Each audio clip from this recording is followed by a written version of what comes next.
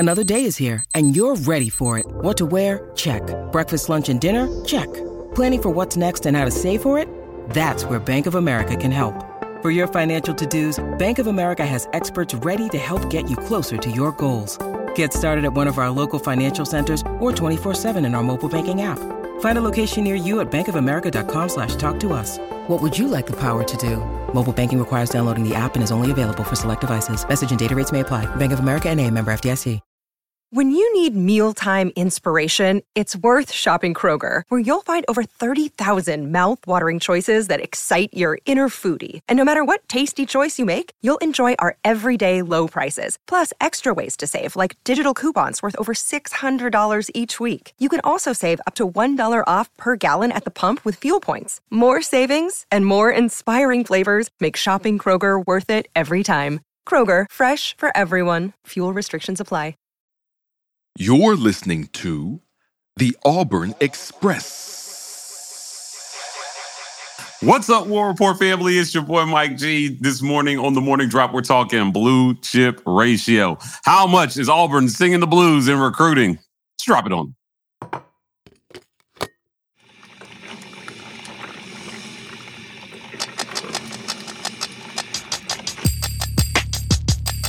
You are now listening to the War Report.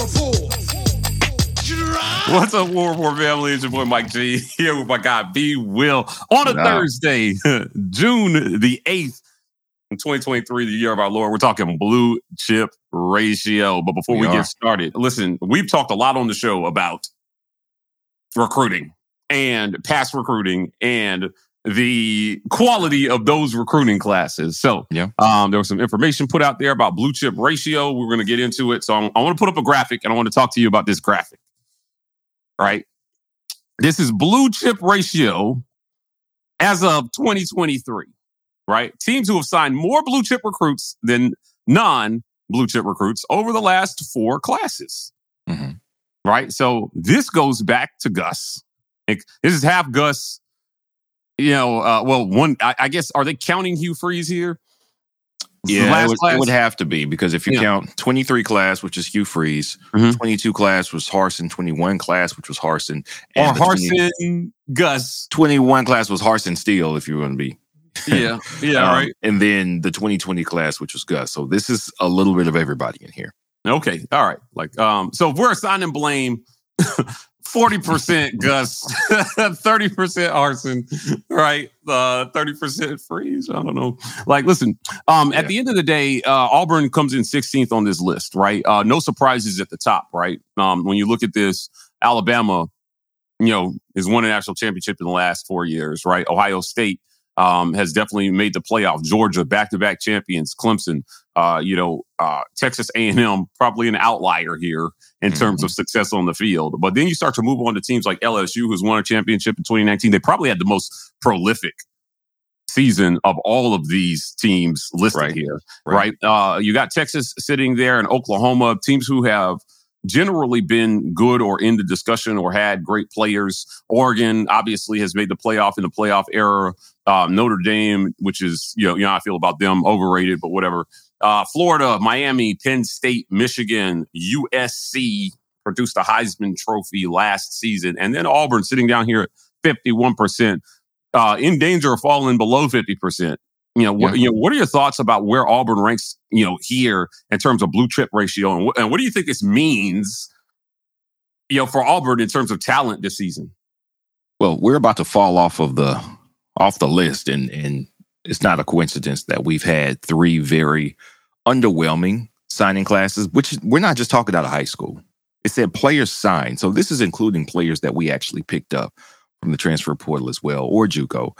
So this is our overall talent, how we've reflected in talent overall since the 2020 signing class. But I think that off-season who we signed is what we're talking about here.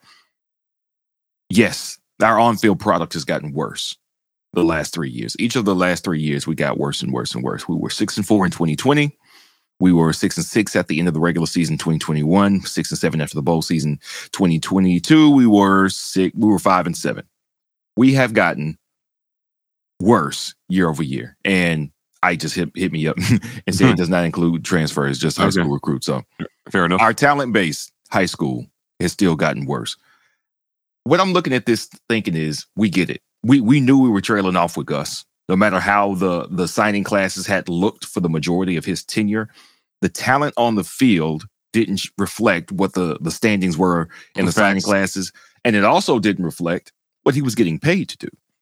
We weren't finishing top 15, but we were signing top 15 classes. All right, well, if I give you top 15 and you give me top 25 or top 30 as far as how we're finishing the season, this is the coach. You bring these guys in, you process them, your system, your methods, get them out of here. So he's gone. Carson comes in.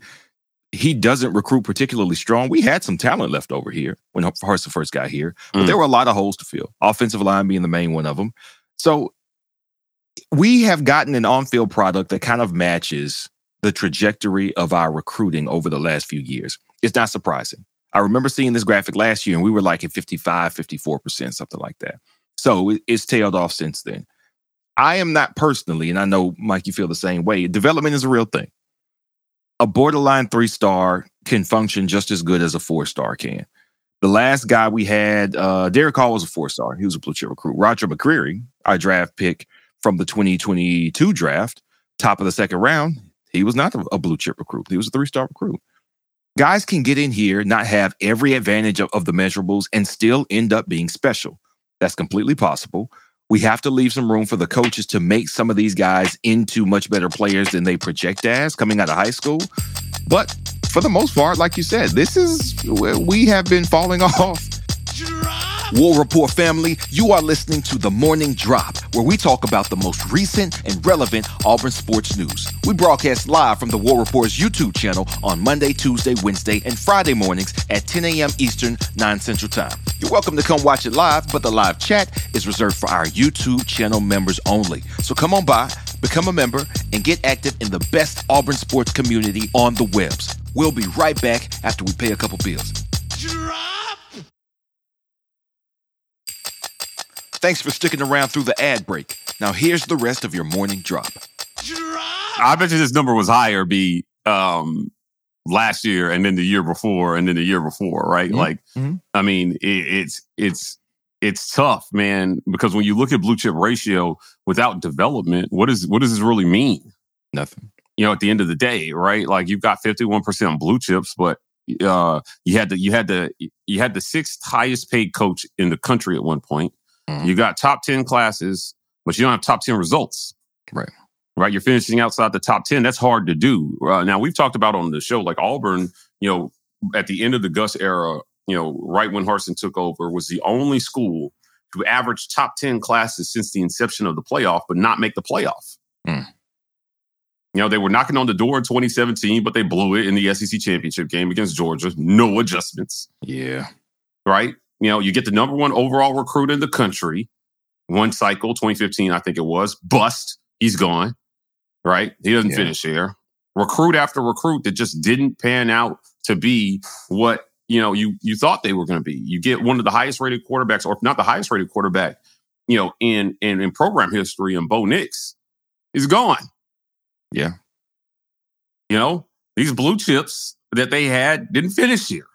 Right.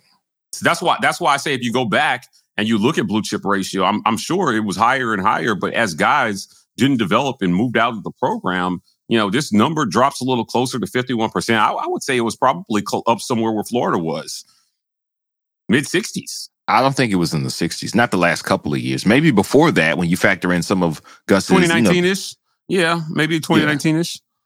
Yeah, that class had definitely, because we had 2 5-stars in that class. We had Bowen and Papo. Yeah. So it would have been better going back. But we haven't had a big landmark signing since that 2019 class.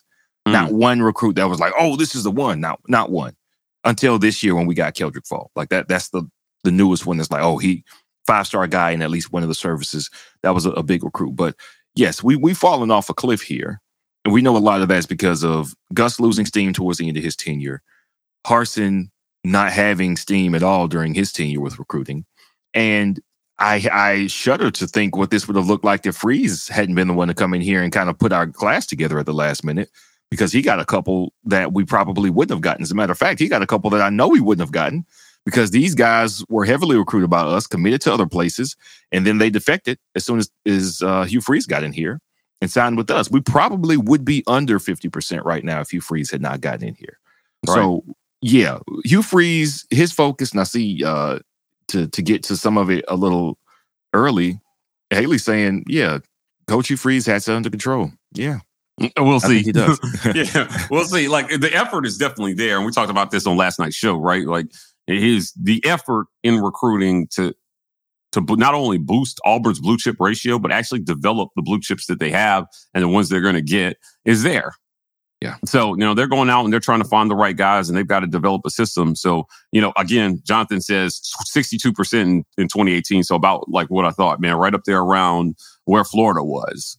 Yep. A few years ago. Yep. Gradually got worse. No, man, it was a slow death in terms of blue chip ratio. So let's talk about the SEC flavor of this list and what this means in terms of competition, right? You've got Florida, who is 13% better than you are, but the results are about the same, right? Like, right.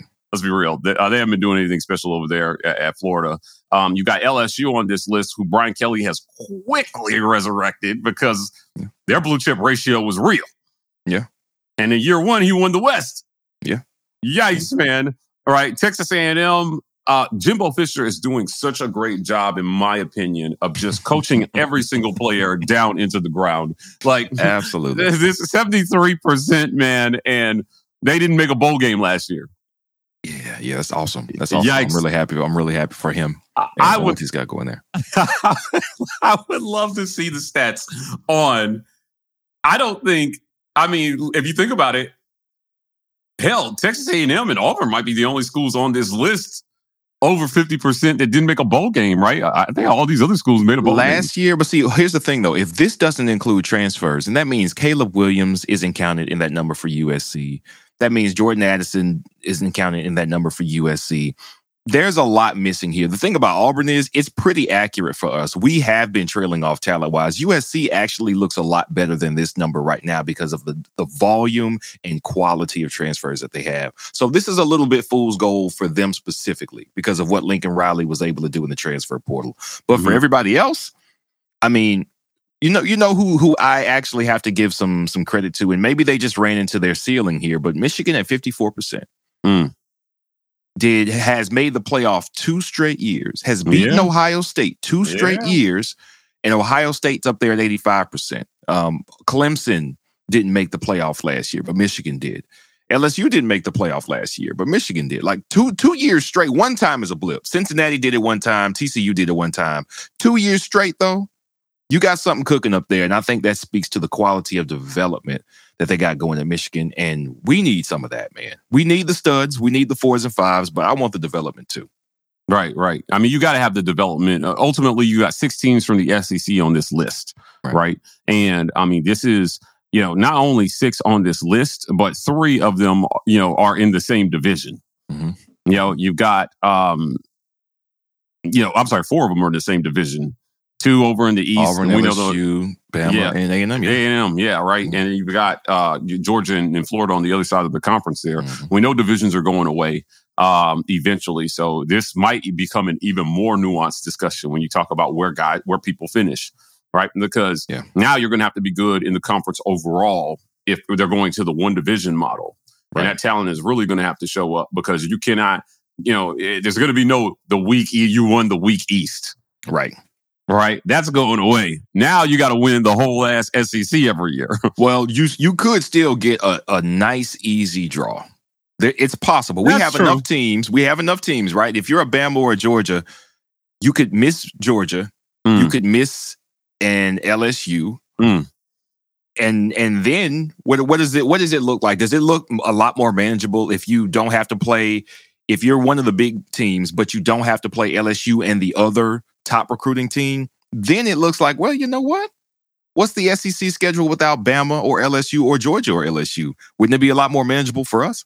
How many years would we have gone double-digit wins if we didn't have to play Georgia and LSU? It could be easy for somebody. Now, that's not to say it's going to be us, but it's going to be a luck of a draw here a little bit. But We do. Now, when Texas and Oklahoma get here, then we've got 1, 2, 3, 4, 5, 6, 7, 8 of the top 60. Top half of the best recruiting teams will be in the SEC. That is insane. Now, if you add Clemson here down 5, 6 years down the line, like I think we eventually will, it'll be even better. We're strong, man. We're strong. The competition is stiff down here.